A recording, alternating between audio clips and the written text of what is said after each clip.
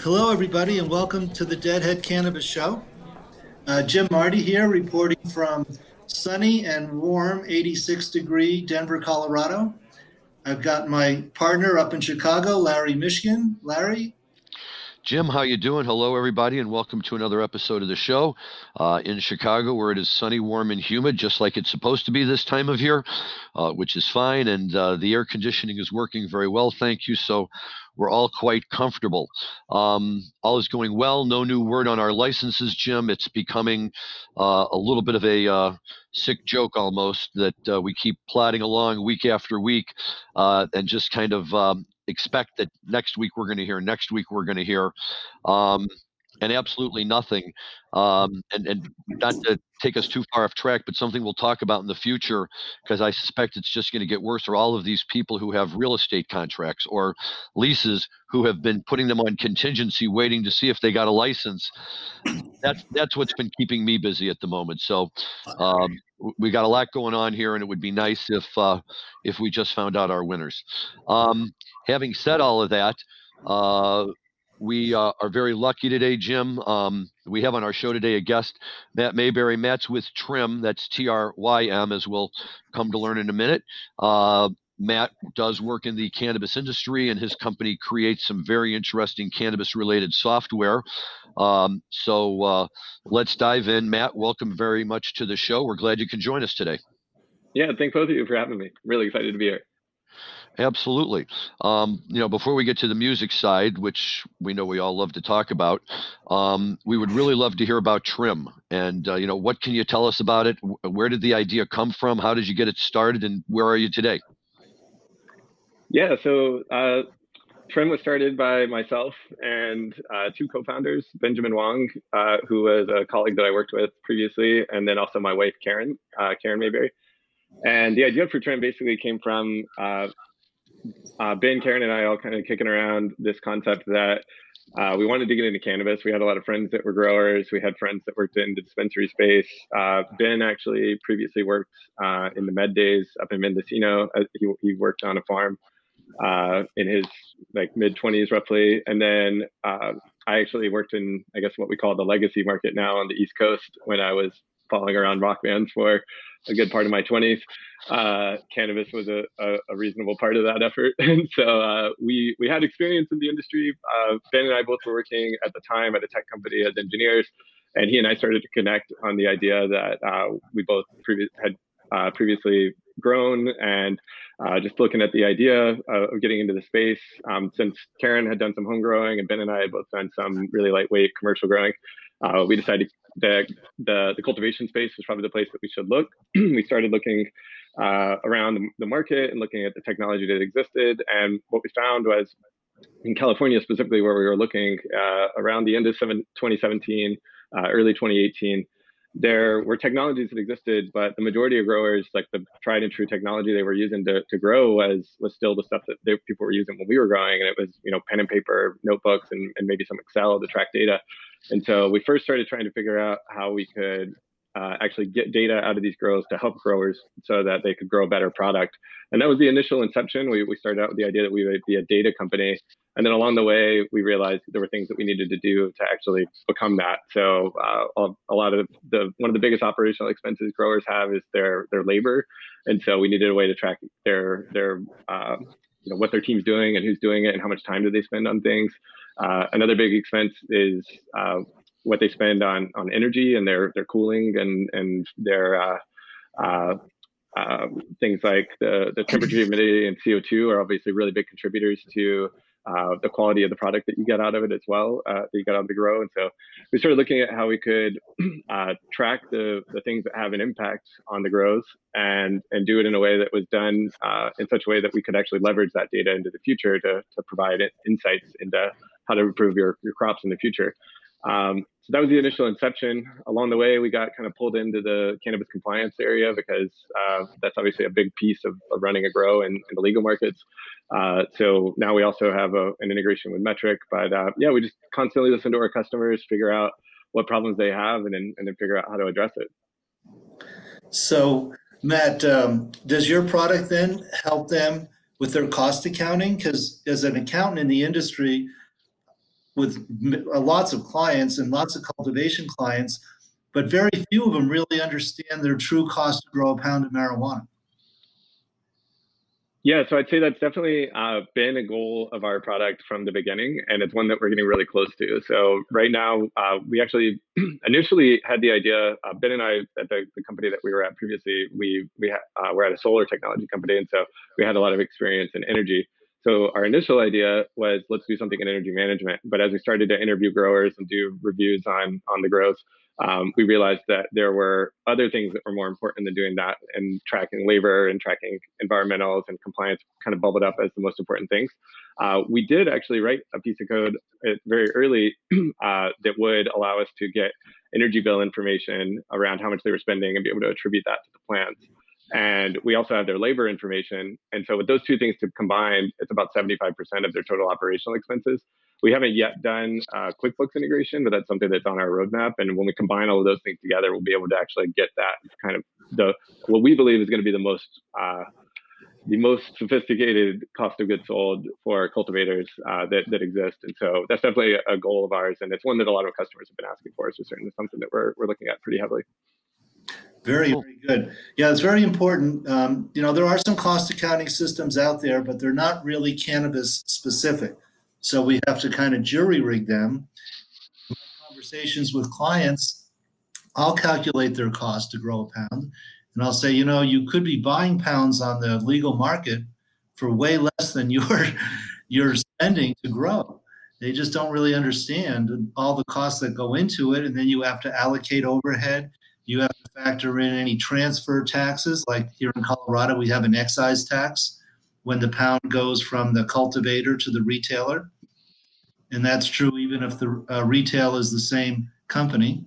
So anyway, I digress. I could talk about cost accounting and cannabis all day long. So I did see in the notes that you recently completed a fundraising round. Yeah, we haven't publicly announced that yet, but we have recently closed a round. We did a small kind of friends and family convertible note round in 2019. This year we've completed a larger preferred round, so it's our Series Seed, and we'll be putting out some news about that in the very near future. But yeah, we're really excited to raising money becomes a full-time job for the founders, and so we're excited to be able to get back to business, if you will. Yeah, it really does take a lot of time. I spend a lot of time in that area. Right now, across the country, it seems there's way more projects and people who have licenses or provisional licenses than there is capital to fund them. I was on the phone with a California company yesterday that has stopped construction on their greenhouse because they've run out of money and they can't raise money. And I'm seeing a lot of that with my clients too, so the fact that you guys can go out and have a successful raise obviously speaks to, both the quality of your project and, the fact that you guys know what you're doing out there, which is a very valuable skill to have in this industry where there's lots of ideas and only so much money to go around. Now, let me ask you the $1 million question that always comes up when we talk about something like this. What kind of support service do you provide? That's a great question. And it's one that's really important, honestly, because especially when you're dealing with customers' compliance, right? We're the gatekeeper ultimately between the grow and their reporting information to the state that could either cause them to be fined or to lose their license. So we treat any support that has to do with compliance as the highest priority because so we treat any any issue that could theoretically impact a customer's compliance as like a priority one event, and it's all hands on deck to get that solved as quickly as possible. We have 24-hour support. What we mean by that is if you were to be working within our system and you have an issue, we have a chat widget in there that you can use to contact us. You'd also have our customer support team's phone number, and likely you probably have either my phone number, Ben's number, or Karen's number as well. And we get hit up from all of those. You know, we're a relatively small team, so we're still able to provide what we call white glove service to our customers. We've been told by many of our customers we have the best support in cannabis. I hope to maintain that as we continue to grow, because that's really important to us. And I think given how relationships have built this industry and will continue to be the primary way that business is done in cannabis, in my opinion, maintaining that level of support is really important. You know, we started this company to help growers, and we don't ever want to be in a situation where people are saying negative things about us because we're not able to provide them the service that they deserve. No, I think that that's really, really important, and that's great. You know, some of the early software compliance programs that came out, you know, it was always, you hear the stories about how, oh, the program crashed and we had to basically shut down for the day because our compliance software wasn't operating. We had no way to keep track of what we were doing and what we weren't doing. And I know for some of those early companies, you know, the thing that separated the winners from the losers was who could provide that level of customer service. And really, in this industry, wouldn't you agree, timing is everything? That when these guys are supposed to be operating, they need that software up and running.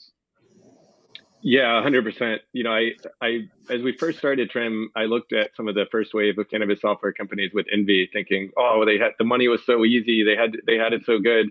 And then, you know, we've kind of seen along as we've grown our business that that first wave was really, they were on the leading edge, but they were definitely also on the bleeding edge, and they took some blows that I'm lucky to not have to take at Trim. So we learned from some of the mistakes that some others have made. We're lucky enough to kind of be in this second wave of cannabis software, and I feel grateful for the time that we launched, and really grateful for the position that we're in right now.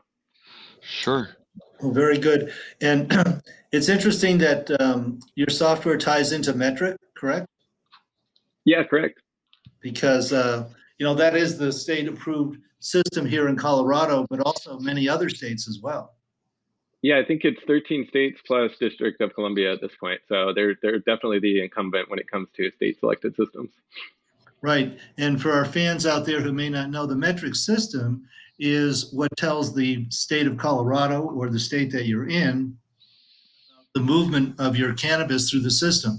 So it's tracked when you transfer a pound from the cultivator to the retailer, and then from the retailer to the customer. Okay. And that was actually my next question for you, Matt. I assume that you provide services to grows all over the country. Yeah, I think we're in 9 states now, and that is just recently expanded because we got our first customer out in Hawaii. But we're in most of the main states that you would think of when you think of cannabis cultivation. So we've got California, Oregon, Washington, Colorado, a couple of new states on the ticket with Massachusetts, Michigan, Illinois, and then we've also just recently Hawaii. So that's a lot of states, though. You have to maintain a big knowledge of compliance, right, for every state, to the extent they have things that operate differently from one state to another. Yeah, we right now for compliance are really focused on California. We've dabbled a little bit in Oregon as well. So our system is really broken into 3 primary modules. We have the task management system, and that's one module. Then the second is our environmental monitoring and analytics.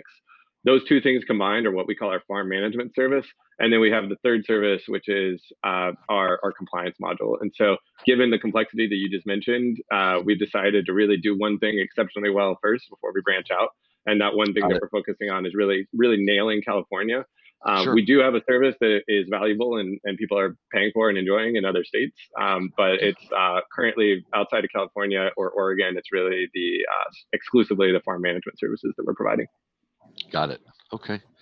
Interesting. But to your point, that's a massive undertaking, and it's one that we have not taken lightly, and that's why we've been a little bit sheepish to expand out. Is you know, we want to make sure that we can really deliver on a single market or you know, a very small set of markets before we roll it out nationwide. Have you identified any market where you might want to go and set up a satellite office or something to help kind of expand out your services? Yeah, it's interesting. We're an entirely remote team right now. So we've got the founders are from California, and that's where the majority of our employees live right now as well. But we also have some employees in Colorado, Washington, and Oregon. So we're kind of spread out across all the main, like, I guess, leading edge recreational markets. And so I think really any of those markets could be a place where we decided to build a brick and mortar if we were to do that.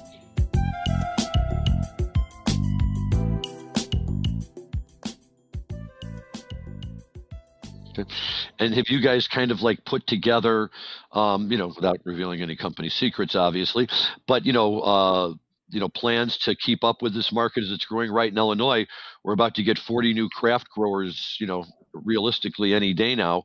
The 20 plus medical cultivators are all now expanding into adult use cultivation, and all of these states are coming online. That puts a real amount of pressure on you. Do you guys feel like you have the ability to scale and to be able to service all these markets as they come online? Yeah, it's interesting. We've recently when we first started, we were more focused on craft and kind of single site cultivators. And over time, just by nature of us maturing and some of our customers maturing along with us, we've moved into much more of like a multi-site or even multi-state operator kind of clientele. So we're working with some large brands like Cream of the Crop and Cresco Labs and things like that now. So we've been successful enough, or we've been lucky enough, I should say, to really win the business to some of these larger brands. And with that, the great thing about that is we also get their portfolio of cultivation facilities that are largely distributed across a lot of the new markets and things like that as well. So we, as a result of having some of these larger customers, that's ultimately what has led us into some of these newer markets. Okay, so you guys are really, probably on top of these markets as anybody right now, as you kind of, scope them out. Just curious, I get asked this question all the time. Let me ask you, where do you see this industry 5 years from now? That's a really good question. All of your questions are really good, to be honest. It's making me think a lot. Yeah, so I think that what we're going to see in cannabis is really similar to what you've seen in the past with the wine and spirits and beer industry. Where like right now there is one sector of the beer industry that's actually growing and making money, and it's the microbrewery industry. But it's only like 80% of the beer produced in the US is produced by about 5 brands, and then 20% is produced by like 4,000 brands. But that's the one sector that if you look at revenue growth and things like that, that's actually really growing. And so a lot of the other those big 5 brands, the Anheuser-Busch's of the world are they're purchasing the Ballast Points and the small breweries, and but they're letting them maintain their brand and their image because they recognize that that's what the consumer wants. The consumer doesn't want the big brand; they want the boutique brand. They want the local, down the street brewery. And I think that we're going to see that with cannabis. I think we're going to see a lot of consolidation. I think some of it will get rolled into master brands, and things. A lot of companies will be going to market as these big conglomerates. But I also think that you're going to see a massive amount of acquisition where they maintain the integrity of the brand that they've bought because they know that's what they're buying. And so I think if beer and wine, I think, are too specific. Even craft spirits, that's pretty big in the Bay Area now. These like craft distilleries and things. Sure. I think those are a good model for what we will likely see in cannabis, at least on the recreational side. Yeah. I can't speak as much to the medical side, just because I know less about it. But I mean, that's going to be really exciting, I'm sure. Sure. Right. Well, I've given this a lot of thought too, and I really think it will look more like the craft beer industry. That's what it looks like today, really. It's craft growers. Some grow for price, some grow for quality. And you have a wide range of prices and quality when you go to a dispensary in any of the adult use states. But the big impediment to big alcohol and big pharma, tobacco to come into this industry is that you can't cross state lines with the product. It's all within the state as far as sales go. So you can't export your pounds. So that's a big impediment to, and it's actually, in my opinion, a fairly good impediment if you like the way the industry looks today. And if the industry was to be rolled out across all 50 states, and the Colorado model or the Oregon or Seattle model, California is coming along. California has its own challenges, as I'm sure you know, Matt. You still have a very vigorous illicit market. And really in Colorado, I can't really speak to Seattle and Oregon, but I think they're the same as Colorado, where the illicit market really no longer exists. You know, when you can buy a really good gram and a quarter pre-roll for $8 or $9, you know, how is the illicit market going to compete with that?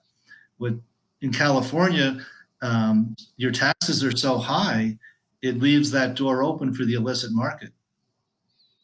Yeah, it's definitely still thriving, especially down in Southern California. I think Northern California is more, for whatever reason, more interested in adopting the kind of new recreational regulations. But Southern California, from the cultivators that we work with down there, have expressed that the illicit market is definitely still thriving. Yes. And sign of the times is we're no longer supposed to call it the black market. It's the illicit market now. Correct. Yeah. Or the legacy market is what we have moved to calling it, because legacy market. I do like that name too. Gives a little touch of respectability. Well, a lot of people came from the legacy market. Sure, they did. Those were the first round of cultivators when medical came in. Yep, no doubt about it. No doubt about it. Many of them second and third generation, especially in Northern California. Yeah, absolutely. Becomes a family business. Let's turn to music, and we have about 10 minutes or so to talk about music. Matt Mayberry has let us know that he was very much into Phish in his college days. So we're going to let him talk about still that. Into Phish. I was going to say, I think he still is. It's still right. Yeah, we all are. We all are. You know, I miss live music terribly. It's really a sad thing. I was walking down Colfax today in Denver, walking past the Fillmore with my son Jack, and saying, God, we went to so many shows there. Will it ever come back? But it will. It'll come back. So, Matt, why don't you share some of your experience on Phish tour? Give us a good Phish story. Okay, yeah. So I'd say Phish was probably the biggest inspiration that I had. I also spent a lot of time following around other bands. I remember following around Soundtried Sector 9 when they were just a bar band out of Atlanta. I grew up in North Carolina, so a lot of my stories are East Coast based. But sure. I actually met my wife on Widespread Panic tour. We've both shared a love for that band as well.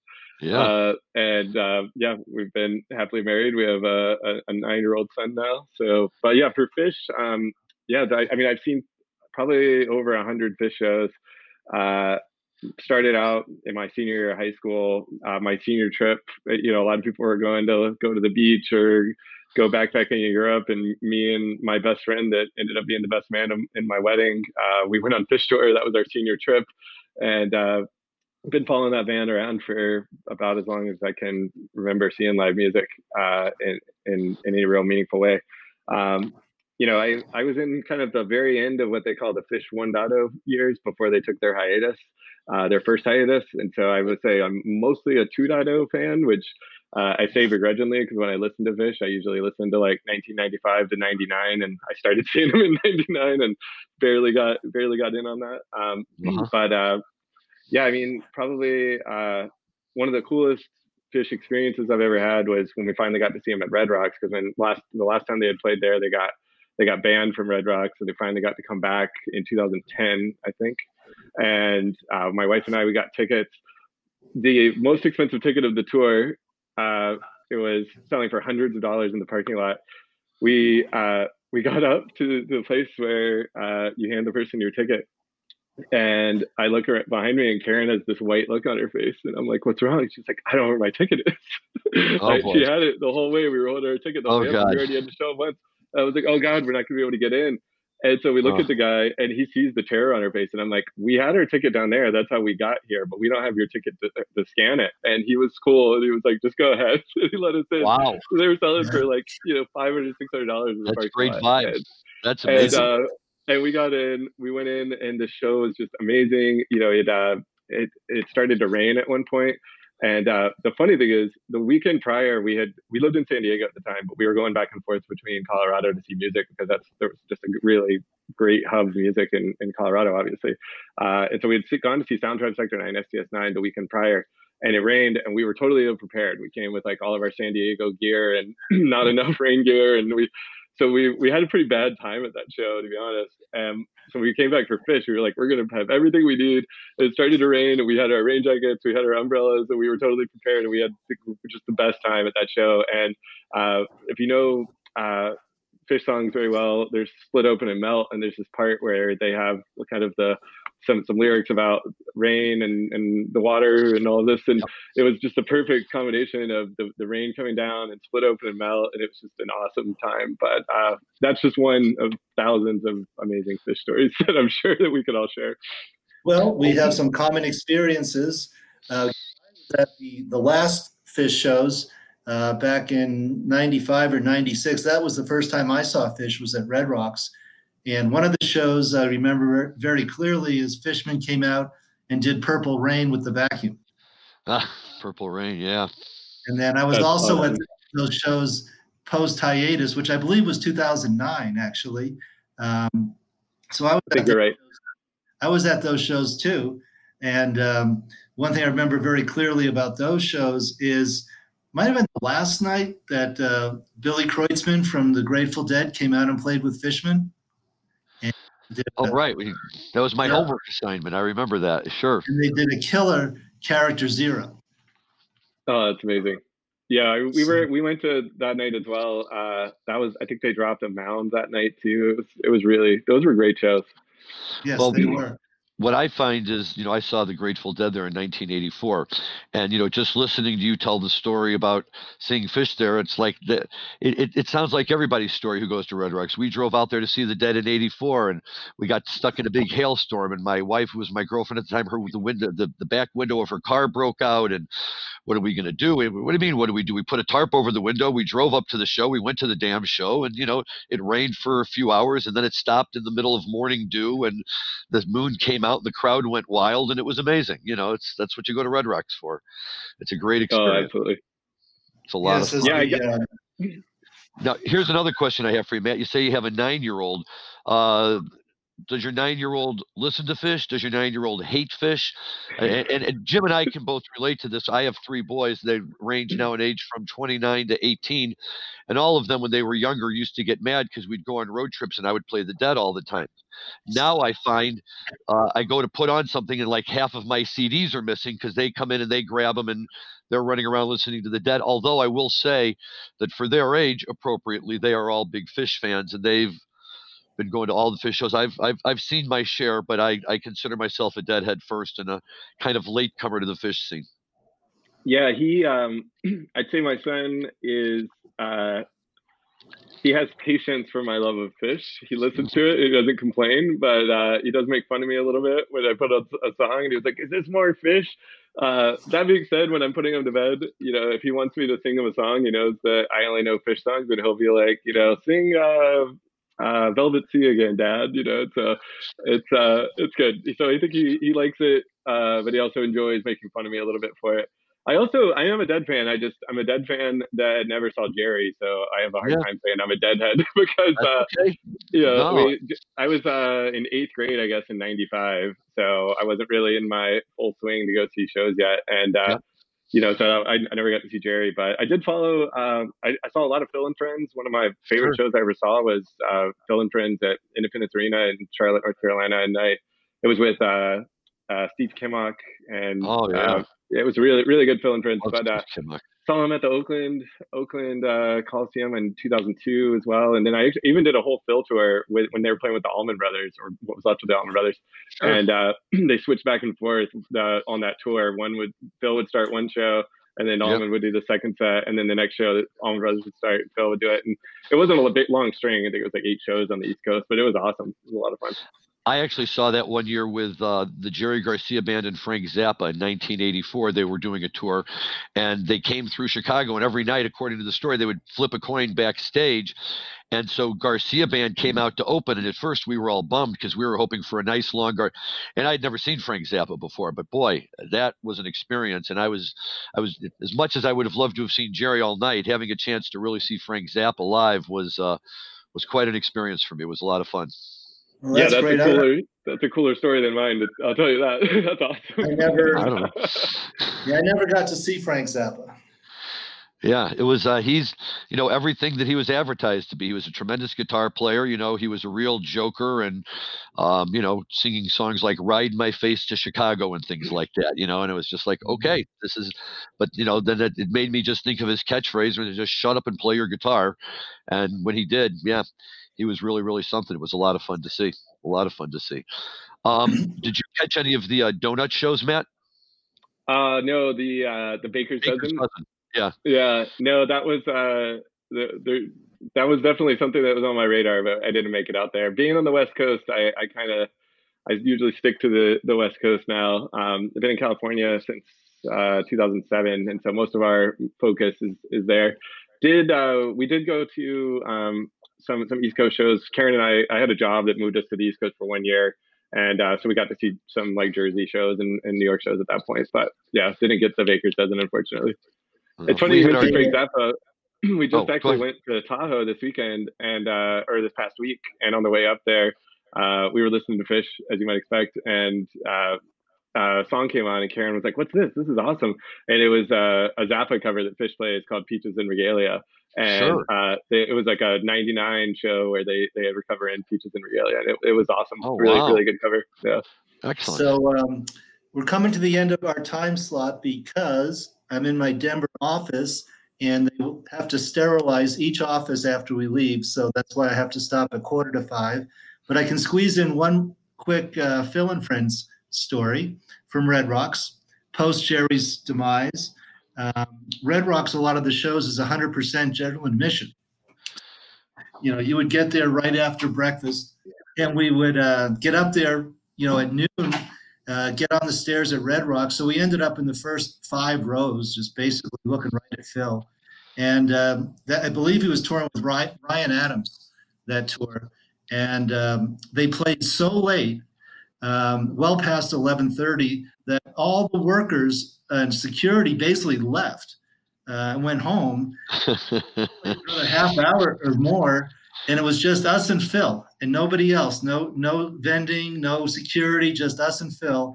And it was a great, long show. That's wonderful. So that's my closing story for today.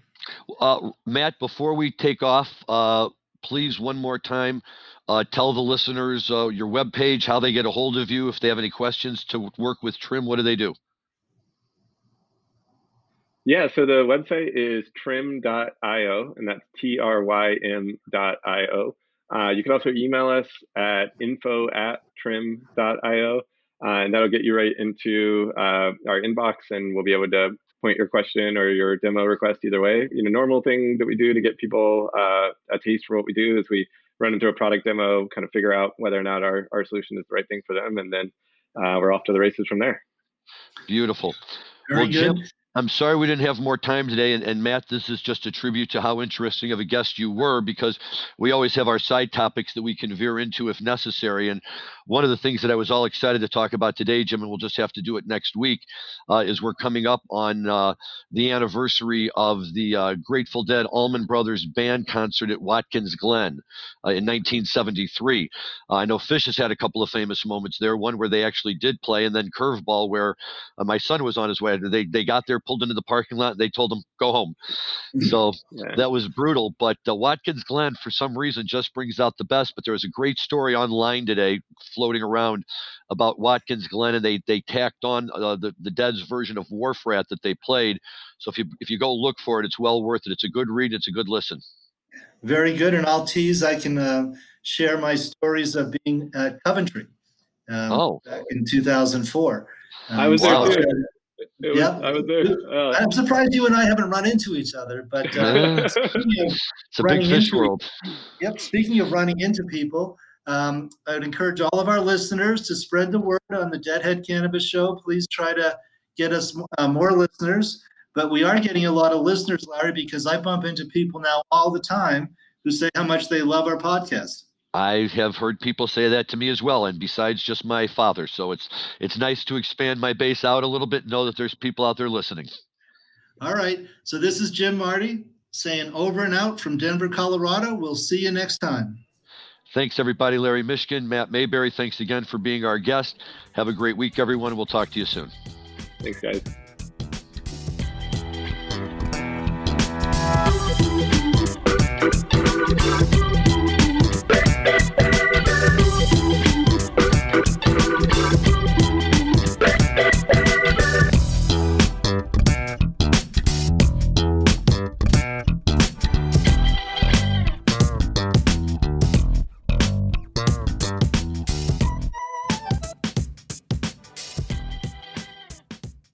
Thanks for listening to today's show.